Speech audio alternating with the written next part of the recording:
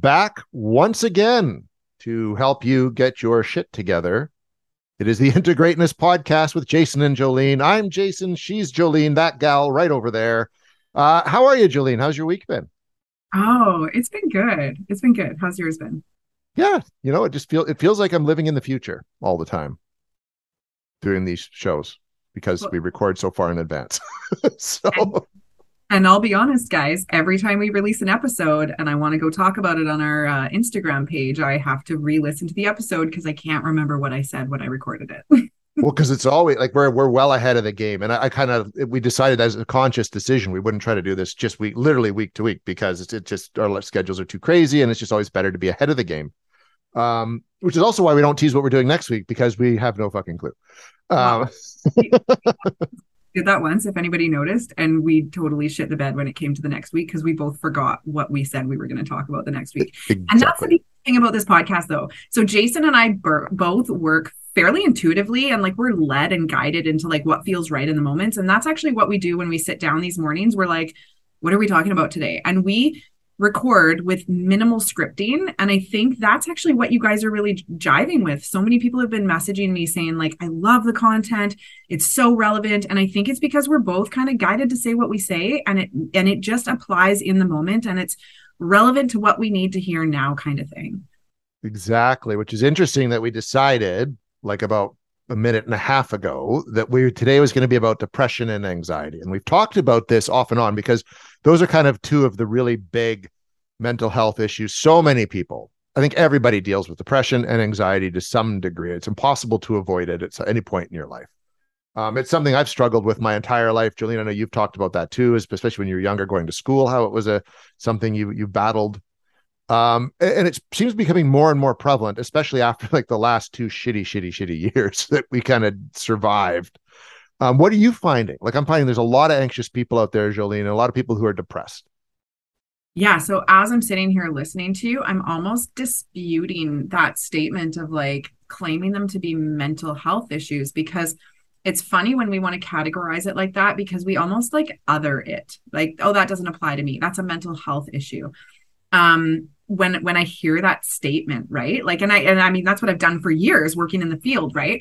But like, as I was just listening to that and feeling that, I was like, this is a life effect. Like, no one person goes without sadness in their life or worry in their life. And it's when that gets excessive. If you were to ever look at the DSM-4, which is the diagnostic manual for actually diagnosing mental, illness or things like that, there's standards and categories you have to fit in. And essentially one of the defining things is like when these cluster of symptoms are occurring for a prolonged period of time.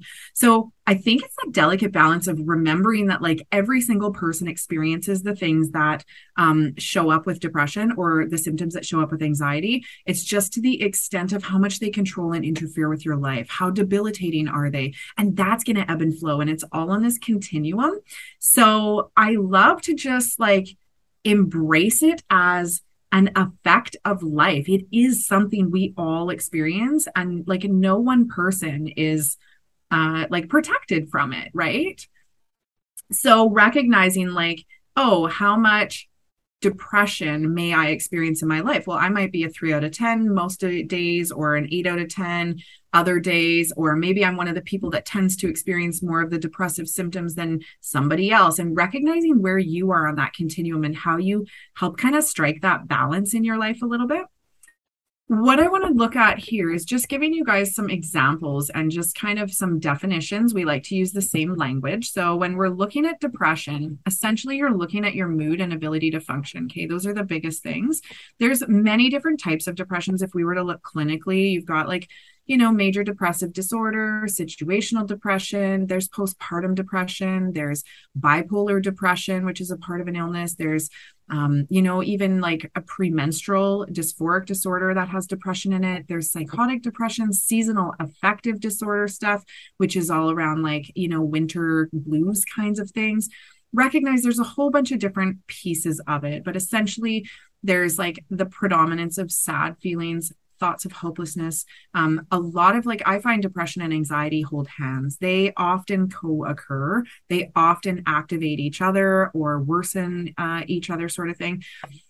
Being irritated and frustrated, a lot of people don't realize a lot of those kind of mood symptoms, the anger, irritability, things like that, those are symptoms of depression. A lot of people just think it's the sadness, or I'm crying, or I have no pleasure in life anymore, things like that. We were talking about nutrition last week. Nutrition appetite is very impacted. So you're either having like too much appetite, not enough. It's going to impact your sleep. And again, when you listened last week, you know how integrated our system is. That you shift one thing and everything else changes.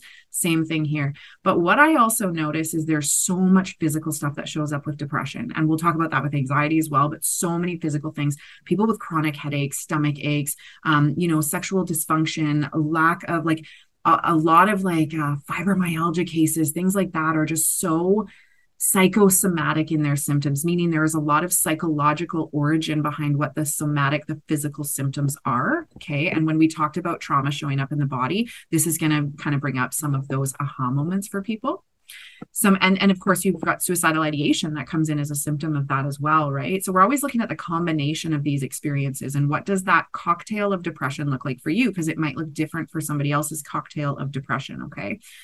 Anxiety symptoms, this is that like really revved up piece. And I think that we are a way more anxious society than we used to be because we just don't have as much mental discipline. We have too much stimuli coming into our lives. We were never meant to interpret the opinions of thousands of people around us and people who have a lot of followers on social media. Like I maybe could manage like the 30 kids that were in my classroom growing up, but now I've got like 600 and some people that may want to give their opinion. And now us on our podcast, how many are we at the millions yet, Jason? Almost. Right? But like all of these people, like we were never meant to take in this much sensory information, right? So that's revving up our system inside. So a lot of that really wound up feeling being easily tired. So like constantly kind of feeling like that breaker's blowing a little bit, difficulty concentrating, being irritable, a lot of that physical stuff like headaches, muscle aches, stomach aches, unexplained pains. And when we look at anxiety, as these are the red flags. I always liken it to the analogy of the car. You get into your car and your dashboard lights up with all of these warnings. That's what anxiety is for us, but that's also our intuitive sense. So is it actually an illness that we're experiencing, or is our intuition saying, get the fuck out of this, or this person's not safe, or you're doing something you don't want to be doing. You're overriding what feels right for you right now. That's what anxiety looks like. But instead, we shut all of that down because we have to continue carrying on with what we're doing, or, go back, listen to our boundaries episode where we talk about why we do things we don't want to do because we're worried about, upsetting others, rejection, all this stuff. Right. So I think that we have become so disconnected from ourselves that we've misinterpreted and mislabeled our intuitive guidance as anxiety in many cases. And then we also, again, live in this revved up culture, right? And we can't control our feelings and worry. And this is why I'm such a meditation fan, because if we could control those thoughts coming into our mind, we can so control how we are interacting with the world, because our nervous system will dictate what our thoughts say about a situation. And if our nervous system is always activated through highly anxious states, then we are not going to be able to control rational thinking and judgment around the situations that we're in. Does that make sense? Oh, it all makes total sense. I mean, I'm one of those people. It always, even like sadness for me, it's always manifested itself in frustration, short-temperedness, being angry. Even as a kid, like I wouldn't get sad. I would like huck something through a door, or pull a door off a hinge. I actually did that once. I was just pissed right off. And it wasn't a pit that I was mad. I was just so upset about something. And that's how it's all. And so I've always been able to identify, I'm getting short-tempered. My son's asking me a bunch of questions that are legitimate, but I just don't want to listen to them or answer them because I don't know how, because my brain can't focus on even coming up with an answer, that I am obviously anxious / depressed. And I think I've noticed a lot of it in the last few years, since a lot of my work has switched online.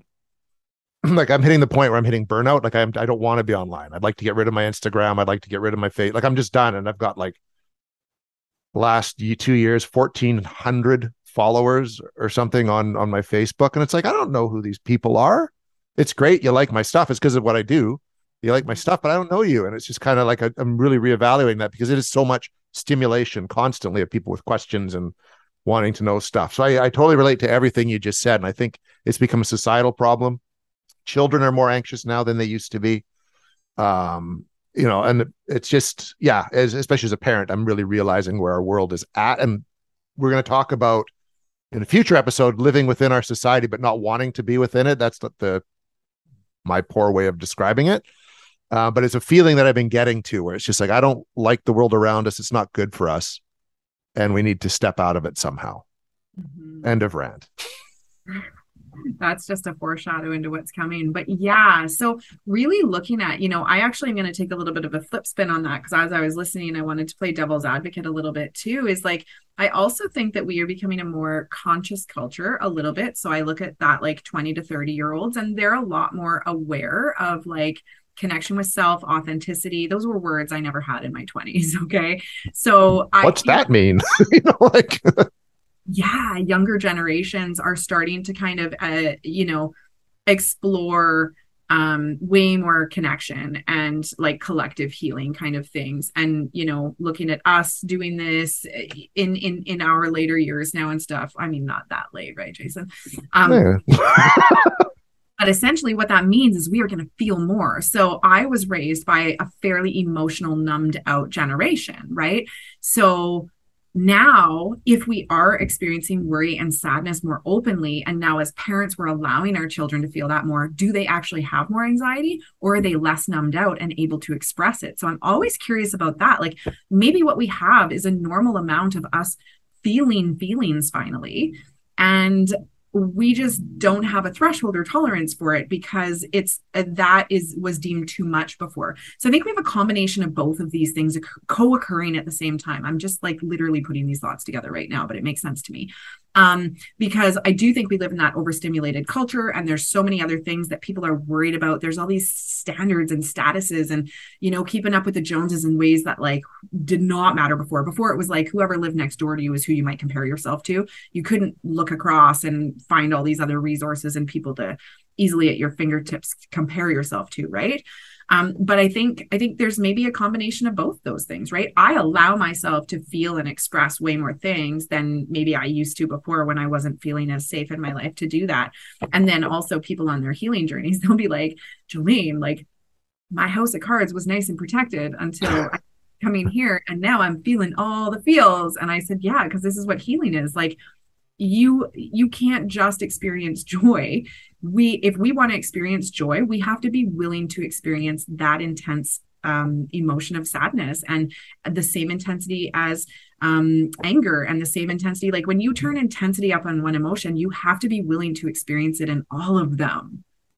And we just want pleasure and joy and happiness so much that we like shut down the rest of them. Does that make sense? Well, it does. And it's something that I've done like with my work with Alicia Krutop, right? Like kind of getting in tune with all these different feelings. I've had a lot of walls up my whole life, and I don't like feeling compassion for other people, especially ones I don't know or like, you know what I mean? But these walls have been coming down, and yeah, it fucking sucks. Like I hate it. I hate feeling things, especially for like other people that I don't know. Like I have a small group that I do like to feel things for, and then I see other people when you run into them in your day and they're kind of having a bad day, you know what I mean? And you can tell, and they suddenly just need to offload because you're in the checkout line and they need to talk to you. It's just kind of like this moment. So it's getting used to all that and then being able to empathize with it. And I think that's a plus, but I think as a society, we're feeling it's overload, especially after 2 years of feeling such anxiety and depression at not being able to connect. You know what I mean? So we've had this pent up feeling, and now it's just coming out everywhere. And we need to somehow learn how to regulate a bit. Mm-hmm. You know what I mean? Like, I think that's, and as people who struggle already with a depression and anxiety, you got to learn how much you're willing to take in, and when you're willing to, like, your boundary, when it's like, whoa, like, I don't know you. It sucks you're having a bad day. I'm sorry, but I can't be your sudden insta counselor in the checkout lineup right now. You know what I mean? Like, and being able to say that and be okay with however that reaction comes. Absolutely. Like, and again, the boundaries, protection of self and protection of the other person. If you can't hold what they're throwing out there, right? Like, I'm going to warn you, I am not your container right now. Yeah, absolutely. And, it's interesting. Like I have always I've always had a big heart. I've always been a big feeler. And I think that's why I was super shy and like very introverted as a younger child, because it was overload for me and it was very overwhelming.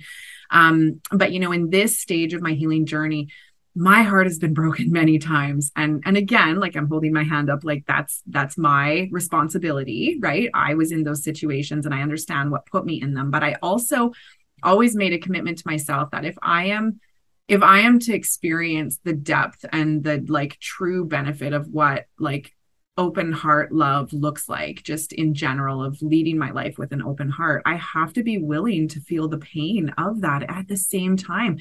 And like sharing love, and I don't just mean romantic love, I mean love in all partnerships and just collectively as well, like comes with the risk of the same kind of hurt and heartbreak. And if you protect yourself from that all the time, then you're never going to truly benefit from like the beauty of it. So that's always been like an agreement I've made with myself. But I also recognize I have like been through much heartache, and there's huge risk and processing that has to happen with that. And I am like a bit of a that's a part of my journey and always has been, kind of thing. But it's also around making capacity and validating for yourself, really understanding, like you started to understand and self-reflect and really appreciate where emotion played a role in your life. How many people out there actually validate for themselves how much sadness they truly feel, how much loneliness they truly feel, how much worry they truly feel, how much like self-depreciating belief systems that they have? Because validation is typically the first thing we're looking for. It really is. And until you can validate it in yourself, you're never going to get that validation externally enough to like actually heal that wound, fill that void, hug that wound, whatever we want to call it, right? So for so many people listening to this, like think about right now, the amount of maybe sadness you feel. What are some of the hardships in your life? Have you ever really sat with yourself and been like, holy shit, I've been through a lot? And again, Jason and I get it. We are both survivors and we are like pedal to the metal, get through shit. And we've done that at times in our lives and been really proud at like how much I can produce and this and this and this. But there comes a time where you hit the rest stop on the side of the road and you got to be like, what the fuck did I just drive through? That was crazy. And you have to have that moment of honesty with yourself, because that is essentially what so many of us are chasing externally in our relationships. And we are never fulfilled because we're not getting that from others. We are definitely not getting that to the degree that we need to just validate and sit with what we've been with.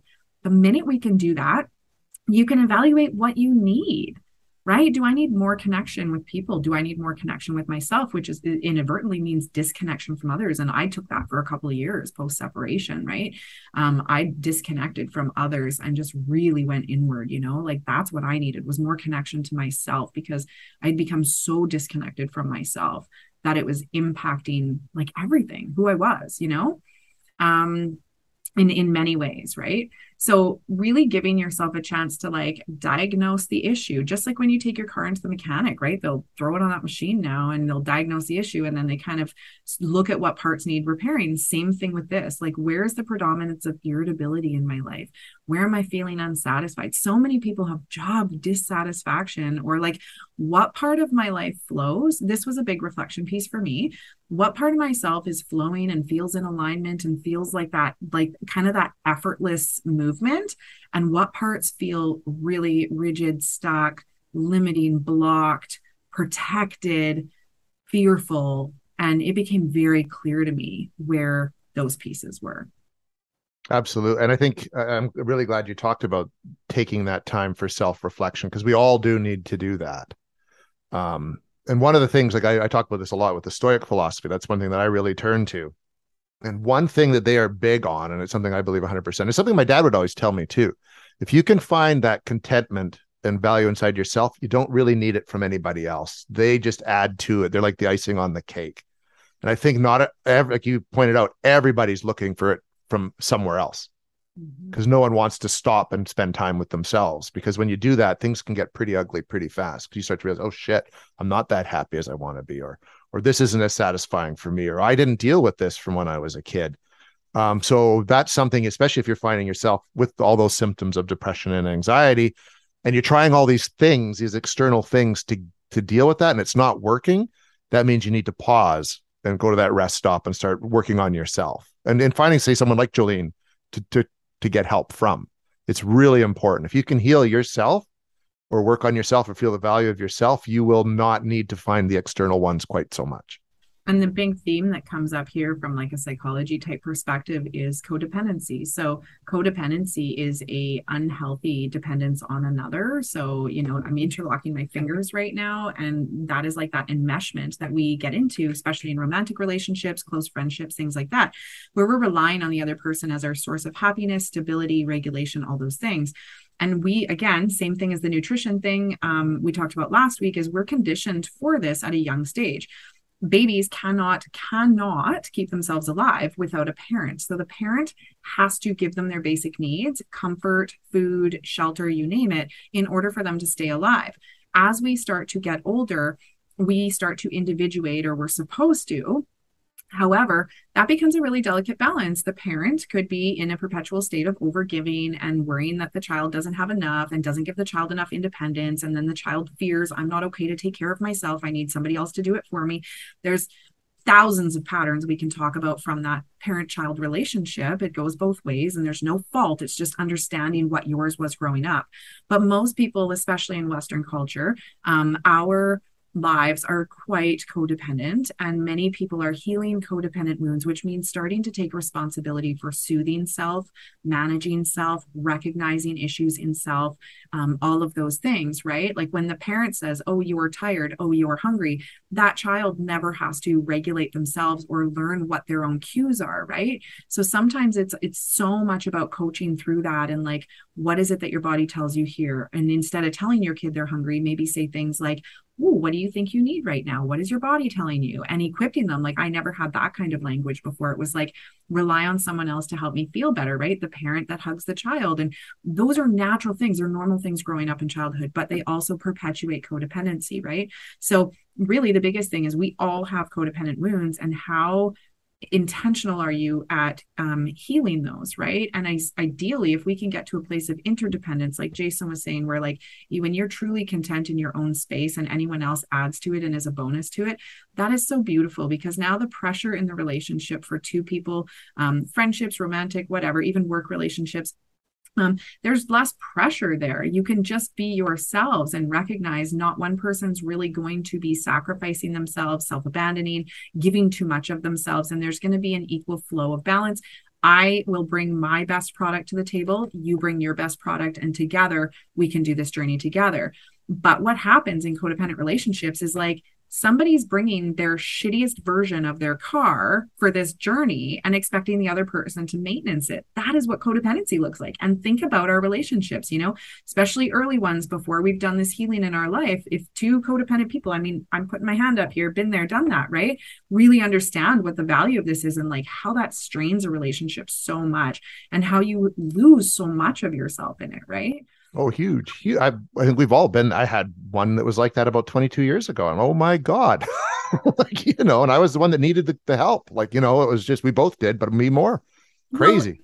Well, in different ways, right? Because that person obviously wasn't brave enough to put boundaries up and things like that to encourage you to maybe do some of your own stuff, right? Yeah. So yeah, it totally goes both ways. I mean, there's usually, we come into partnerships like this for a reason, right? And every person, I guarantee, has probably had a codependent relationship or connection at some point. This is what we're here to evolve through, right? And when we talk about perpetual states of like depression, anxiety, and just feeling unbalanced mentally and wellness wise, we have to look at all these pieces. Where am I holding resentments in my life? Like, go back and listen to our resentments episode, because so much of this stuff is in there, right? And it's like, what are the predominant things that I struggle with that are constantly on replay in my head? Like, is there constant worry? Is the worry more about me not being enough, or me not this and me not that, right? And what's the source? What's the root of that? Like, and where did we get these ideas from? Oh, well, because, you weren't good enough unless you made six figures, or you weren't good enough unless, and like, we've got these stories that replay. So I really encourage people just to look at like, what perpetuates my state of feeling unwell or unbalanced. I just always think of harmony. Like, do I feel balanced? Last year was my year of peace, and I just like anchored into all things that brought me peace. And when I was out of that state of being, was it something I was lacking, or was it something that was disturbing my peace? And I was constantly reflecting on that. So try and think of your, daily state as this state of balance and harmony. And what is knocking you out of that today, right now? And it's going to change all the time. And then you might find constants like, I fucking hate my job, or everything's great, but my relationship. Like, and if you allow yourself to look at it factually without attachment to things or judgment to it, you can get a really clear picture of what you need. Now, choosing to do something about that is a whole nother story, right? I mean, when I start working with people through this, life changes. And I'll tell you, jobs change, relationships change. Put my hand up again. I know these are hard decisions, but if you're going to live in alignment with yourself and seek that harmony and balance, you have to be willing to look at the things that are really impacting that and to do something about it. And that's quite often the hardest component, is the doing something about it. And that's where most people stumble and fall. And most of the time, doing something about it comes down to one thing: choosing yourself. Choosing yourself. And we live in a culture where choosing yourself is considered by some narcissistic, by some selfish, these kinds of things. And we grow up with these belief systems that you need to put yourself last. Women in particular, the martyring kind of complex. For men, it's being the provider, regardless of, all of these kinds of things. And sometimes because of those predominant belief systems and conditioning, societal conditioning, and there's so many layers to this, choosing self becomes the hardest fucking decision in the world. However, it is truly the only thing that we're here to do. And every time we choose someone else over ourselves, we damage what we need. We interfere with what we need. We throw ourselves out of balance, and we can help others and we can not choose ourselves at times. Absolutely. And that will be maybe more in alignment with our value systems. And I'm not self-abandoning here because my act of service is bigger than my self-abandonment. So we can always balance things out where we give ourselves to others and it doesn't have that same detrimental aspect as long as we're balancing it in other areas. But essentially, depression, anxiety, these perpetual states of being, and again, not at the clinical levels, but like, how are we experiencing these things on a daily basis? I was anxious multiple times over the last few days for various different reasons, and then sad for various reasons throughout them, right? It's this fluid state of emotions. And it's that constant rechecking of, and just being really honest with yourself about like, what's causing this right now? Just like if you were to have a pain in your foot right now, you'd be like, oh, what just happened? Then you figure it out. And then it becomes less of a problem, or you get more control over that problem. And that's really, I guess, if there's one takeaway here, as we draw to a close, is like depression and anxiety are always going to be with us. It's learning how to, like so many other things, just manage and control it so it's not overriding your life. Yeah, like how high do you want it to move up on the spectrum? Do you want to keep it under a 6 out of 10 most of the time? And when it goes from a 6 to an 8, like that's when it really gets your attention. Like, what's your threshold and where are you wanting to remain? Yeah. But yes, it is impactful for everyone. It is a part of all of our lives. My thoughts. I like that. I like how, like, we've just taken it out of the mental health category and just made it a natural part of being. So, as they say on Letterkenny, figure it out. Figure it out. Anyways, that brings another episode of Into Greatness to a close. And it was a good one. It was. Thanks. I rambled lots there, but it was good rambling. It made sense. That's the important part of the rambling. I got daydreamy in my own head there, guys. I do that all the time. So that yours makes way more coherent sense than my daydreams. Julene and I'll be back next week with a whole new topic. As we say, we don't plan it ahead. So just be ready for something very cool. Until then, I'm Jason. I'm Jolene. We'll talk again next week.